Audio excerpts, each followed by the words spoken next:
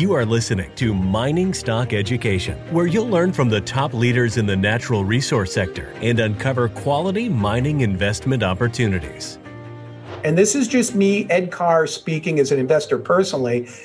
I'm much more of the theory that, I like having all of my eggs in one basket, and I watch that basket really closely. So I don't go out and invest in 50 or 100 companies to try and diversify. There are no bonds in my portfolio. I'm an equity guy. I want the risk of equities. I understand the risks. I like to get in early stage. I like to know a lot about the companies, the management, the products that projects of the companies I'm involved in. And then I watch them very, very closely. And I think that's a good recipe for creating wealth over the long term. Thanks for tuning in to Mining Stock Education. I'm Bill Powers, your host, and joining me today is Ed Carr. And if you've been listening to this show for many years, you'll know that in 2019, U.S. Gold Corp was a sponsor of the show. I also visited the projects there in Nevada, and Ed is the founder of U.S. Gold Corp. He's serving as a different role, I believe, as an advisor right now, formerly the executive chairman. So at the end of this interview, I'm going to ask him about U.S. Gold Corp, but that's not the focus. I was having a recent conversation with Ed, and because he's an entrepreneur and founder and investor in the sector, I said to myself, he offers a unique perspective. He's not from Vancouver. He's an American, but he's also worked out of Switzerland, so he can see mining from Switzerland, New York, and understands how the Vancouver game is played as well. So I said, Ed, would you come on my show? Can I ask you some questions so that we can share some of the behind the scenes conversations that people like me that get to talk to people like you learn and glean, just so that the average retail investor can hear a behind the scenes conversation with an executive. So with that, Ed, welcome back onto the show. Bill, thanks so much. Great to be here. And thanks for having me. So let's start a little bit with your background. How did you find your way into being a mining entrepreneur? Yeah, my background, Bill, I think, as you know, I come out of the financial side of the business. So I cut my teeth on Wall Street in New York City with one of the big American brokerage firms, one of the big wirehouses. And then I had an opportunity in the mid 1990s to move over to Europe to run an investment bank there. I did that. I've been in Switzerland for the last 23, 24 years, something like that. And I really got into this sector financing some smaller companies, some smaller opportunities way back when in the 1990s. And I tell you, Bill, what originally attracted me specifically to the natural resource sector was the cyclicality, the cyclical nature of this industry, the booms and busts. When this industry runs, it can really run. And this is an industry, if you can get your timing right, you can make 10, 20, 30x your return. And so that was very, very intriguing. I like that a lot. Got into some initial, private placements and early stage companies. Some of them worked, a lot did not work out. So, I've had a lot of education along the way. So would you say the majority of your wealth has come from resource speculation? It's definitely come from speculation. I wouldn't say I'm not just resource agnostic. So I look at everything, and I will look at a number of different sectors, whether it's biotechnology, there's been times when they were really running technology. You remember, obviously, the dot-com boom of the late 1990s. I mean, anything with a dot-com name in it, it just seemed to go parabolic and make a lot of money. So looking at these different sectors, you got to see when the timing is correct. And if you get that right, you can potentially make some money. So I'm speculating with a large percentage of my net worth right now. And I've been told by people that are a little further down the road than me that said, well, Bill, once you have some success, you're going to take a much smaller percentage of your net worth to speculate in the future. Have you seen that progression in your own investing career? Look, I'll tell you, I think that this idea, this concept, Bill, of like diversification, to me, that's a myth that the Wall Street, Bay Street, retail money managers will sell retail clients. Ooh, you have to have diversification. Have 60% stocks and 40% bonds, maybe a little bit of cash. And in your stock, you need some big blue chips. And, they're just doing that to justify their, whatever they're charging you, 1%, annual management fee. Personally, I don't believe in that at all. And what happened in the financial service industry, when I first got, Bill, in the financial services industry, the internet didn't exist. I'm kind of dating myself, but, that's why brokers were pretty valuable and powerful. Our clients called us and they'd ask us, hey, what's the stock quote on Newmont Mining? And they didn't have real-time quotes. And then guess what happened? The internet came, there was the democratization of information. And all of a sudden, my clients started to become smarter than me. They'd call me up and they'd say like, hey, wow, did you see that Cisco didn't meet the number? They didn't meet their earnings. And I'm like going to my Bloomberg trying to type it up. Oh, they didn't? I didn't even look at that. And so now retail investors have all of the information at their fingertips. So back to diversification, I've never been a fan. And this is just me, Ed Carr, speaking as an investor personally. I'm much more of the theory that, I like having all of my eggs in one basket, and I watch that basket really closely. So I don't go out and invest in 50 or 100 companies to try and diversify. There are no bonds in my portfolio. I'm an equity guy. I want the risk of equities. I understand the risks. I like to get in early stage. I like to know a lot about the companies, the management, the products that projects of the companies I'm involved in. And then I watch them very, very closely. And I think that's a good recipe for creating wealth over the long term. And that goes for not just resource stocks, but whatever you're in, right? Every sector. And what's nice about kind of the small cap industry is, whether it's technology, whether it's biotechnology, whether it's, these cryptocurrencies and Bitcoin and blockchain companies are really running the last couple of years. Well, if it's a small cap company, let's say under $500 million market cap, you can usually, as a retail investor, call or email the management team. And guess what? They will respond back to you. I don't know, Bill, have you ever tried emailing Tim Cook? No. He's not going to return your phone call or Apple.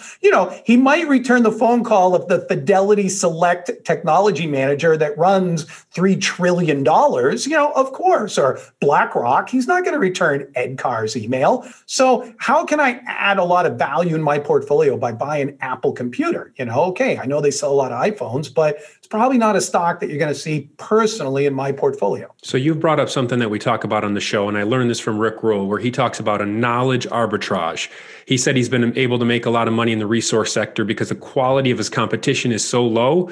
So you brought up when you were a broker that your clients were bringing information to you because of the democratization of knowledge that came with the internet. So do you really believe retail investors can be successful? Because one of the themes on this show we've also talked about is that insiders and people behind the scenes that are connected relationally have access to better deals. Can you talk about that balance? Yes, retail may get information from the internet, but maybe they don't have access to the best deals.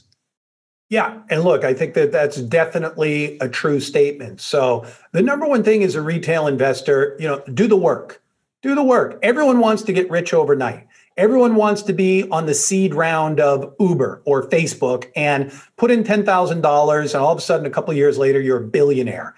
It's very, very, very uncommon. Real wealth is created through hard work, discipline, and patience over the long term. So if you do the work, if you start looking in, and let's say like your subscribers, Bill, specifically looking at the natural resource sector, there are so many uncovered opportunities out in that sector.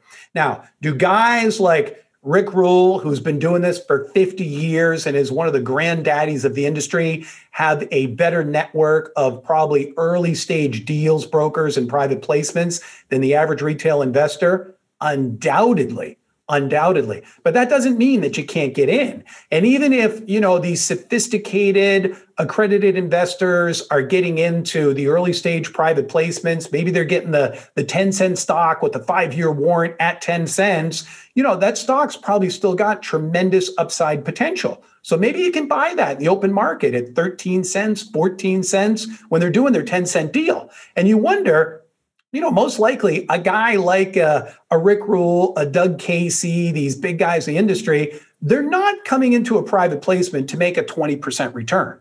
These are guys that make 5, 10x on their money. At least that's the potential off that speculation. And maybe a lot of those companies become a zero. That's okay too. But, you mentioned, Bill, look at what the insiders are doing. Follow the smart money. Look at the deals that they're investing in. Look at like insider buying in companies. If the insiders, the management team is out there putting their own hard after-tax dollars to work, either in a placement or buying stock out of the market, that's like the best vote of confidence a retail investor can have in the company. You mentioned seed rounds. One of the things we pointed out on this show is that you have to research what the founders and managers paid themselves, because in the Vancouver game, as you know, you can issue fractional penny shares, and then they IPO at 50 cents, $1. So the retail investor is at such a great disadvantage. What can you share with us about your take on what's appropriate compensation? Because you have founded companies for a founder of a junior miner. Yeah, and look, almost every publicly traded company, when you look at corporate governance, they will have a compensation committee. All the time, the chair of the compensation committee is an independent director. That compensation committee is comprised of independent directors, and they have a fiduciary responsibility to go out and look at that executive compensation. You benchmark it compared to, a peer group of comparables within the industry. So someone who's, a publicly traded CEO like Tim Cook running Apple is going to have a much higher compensation package than, a CEO of a $10 million Canadian junior. But when you go out and you compare, those compensation packages to your peer group, ultimately you can find a median, a mean that becomes pretty fair basis. And the compensation committee usually does that every year. So there are independent reports. A lot of times those can become available to outside investors, and you can ask the publicly traded company to see those. So of all the CEOs I've emailed when I first reached out, you were one of the most responsive. I remember when I emailed you, I think it was like in May on Memorial Day of 2018, you emailed me right back. We actually talked later that day on a holiday. And I'm bringing that up to say I've encouraged through a previous monologue on this podcast, my listeners to begin to reach out to CEOs after they've prepared themselves to ask the questions, if they're generally interested in the company. Could you share from a CEO's perspective for the average retail investor that's looking to learn and get connected? How do you view a well-prepared retail investor reaching out to you as an executive?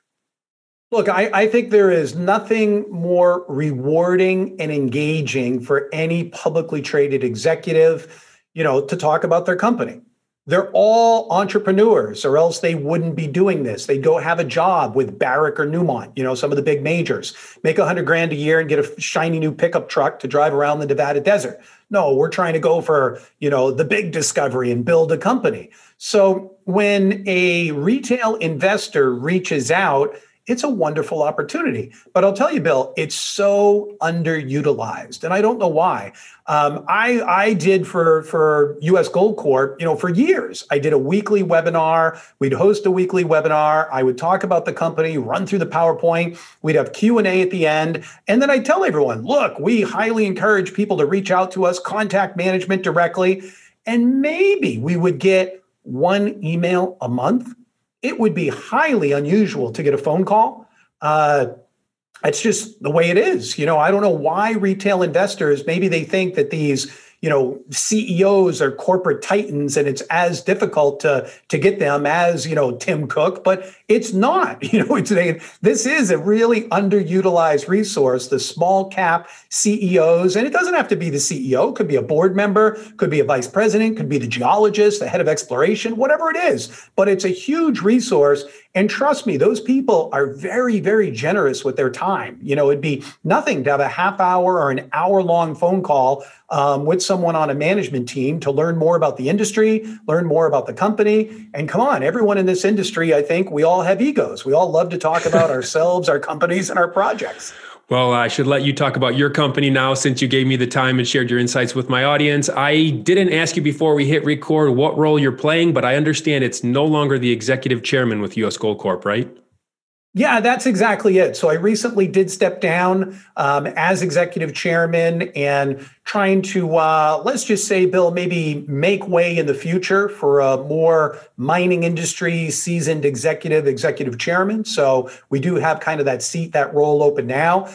And our company at US Gold Corp, it really fundamentally changed August of last year. That's when I hired George Bee as the president, and then I passed the CEO baton to him. So George Bee is now the president, CEO, and chairman. And George, Bill, as you know, mining industry, real veteran, 40-year career, 16 years with Barrick Gold as a major senior executive. I mean, come on, George Bee was the mine manager of Goldstrike, one of the biggest mines in Nevada that really made Barrick what it is. He's put some of the biggest projects around the world into production.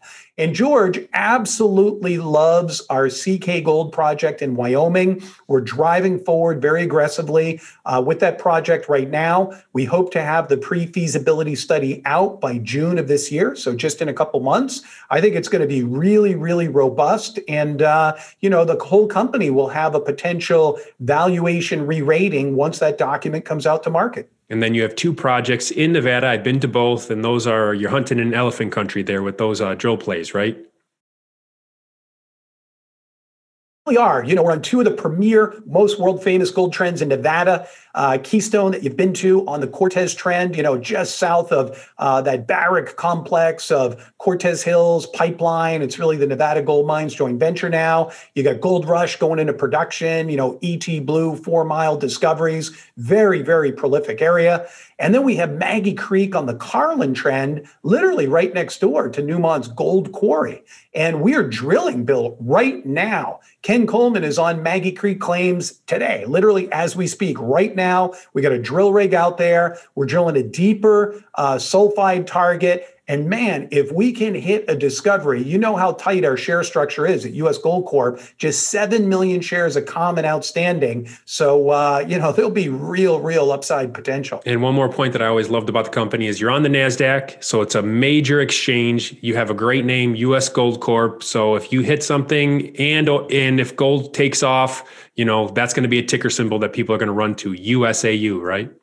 Yeah, I really hope so. I really do. And I believe that, the gold industry, the junior exploration industry is really setting up, Bill, for a big potential second half of 2021. I mean, look at the situation we're in today. CPI was just announced this morning. It was expected at 0.5%, came in at 0.6%, so above expectations. So guess what? Inflation is starting to build. And Jerome Powell has come out and told us, US GDP growth is forecast the second half of 6%. Wow, that's some rocking GDP growth for the U.S. economy, 6%. And that's because of the vaccinations that are happening. We're getting through COVID. Everyone is pent up. We haven't gone out to a restaurant. We haven't been to Disney World. We haven't taken the vacation or seen the family. So people want to go, man. We're Americans. We want to get out there and get it done and go to a restaurant and a ball game and a concert. So I think the GDP growth could even come in higher than 6%. The other thing, Bill, that Biden administration has now announced a $2.2 trillion infrastructure program. I mean, it's insane the amount of money they're throwing at this thing. But you know what? The infrastructure program is an investment. So I'm all for it. That's not just money out the window. We need to upgrade the bridges and roads and pipelines in the United States. And guess what? It's going to mean a lot more copper. Well, copper, we got the whole electrification that's going on. The average Tesla car takes like 180 pounds of copper per car. And it's not just Tesla. Everyone's getting in on the electric game. It's GM, it's Ford, it's Chevy, it's Volkswagen, it's Mercedes, Volvo, et cetera. There's going to be so many electric cars. And it's not just cars. It'll be electric buses, electric trucks, electric planes, electric trains. So the amount of copper demand is going to go through the roof at the same time that supplies around the world are coming down. So guess what? We're going to see gold prices going up. We're going to see silver prices going up. We're going to see copper and base metal prices going up. And And this sector is really going to rip the second half of this year going into 2022, 2023. I'm telling you, we're probably, in my opinion, third, maximum fourth inning of a 9-inning ball game that's probably going into overtime. So your subscribers got to stay long, and the big gains, in my opinion, are still to come. Absolutely, I agree. And I just want to encourage you again, as I did in a previous monologue about interviewing management. I'm going to link to that in the show notes. I know Ed because I shot him an email, and they were sponsoring my show for a year. I believe in the company, US Gold Corp, and actually one of the resource stocks in my portfolio now that is doing the best ultimately came via Ed. He was an investor in that company long before me. These are the connections you can make if you're willing to come across right, put in the effort. And I just wish you the best of success and hope that you are successful. And Ed, thanks for coming on the show today. Thanks so much, Bill. Great to be here.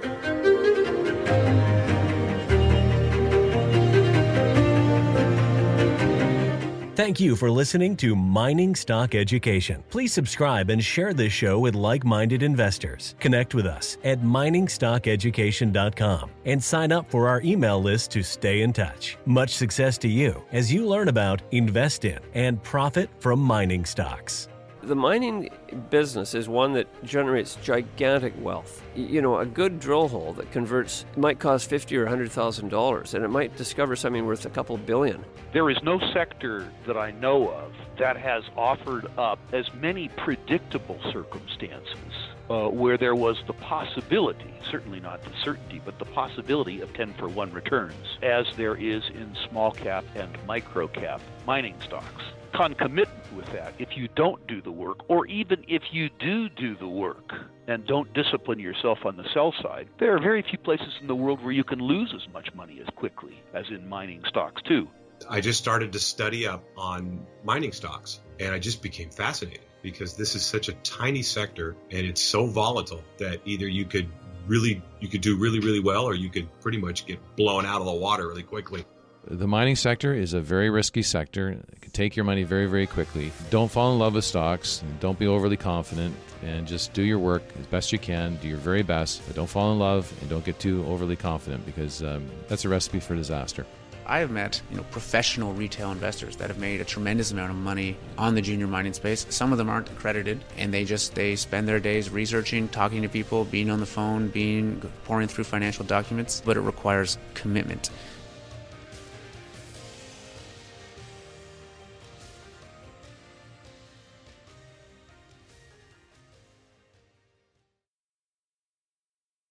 This podcast is for informational purposes only and is not to be considered personal legal or investment advice or a recommendation to buy or sell securities or any other product. We make every effort to be accurate, but the information presented is not to be considered infallible. It may contain errors, and we offer no inferred or explicit warranty. If personal advice is needed, consult a qualified legal, tax, or investment professional. Do not base any investment decision on the information contained on miningstockeducation.com, our podcasts, or videos. Make sure you always conduct your own thorough due diligence before investing. Realize that we may hold equity positions in or be compensated by some of the companies we feature, and therefore are biased and hold an obvious conflict of interest. For our full disclaimer, please visit our website.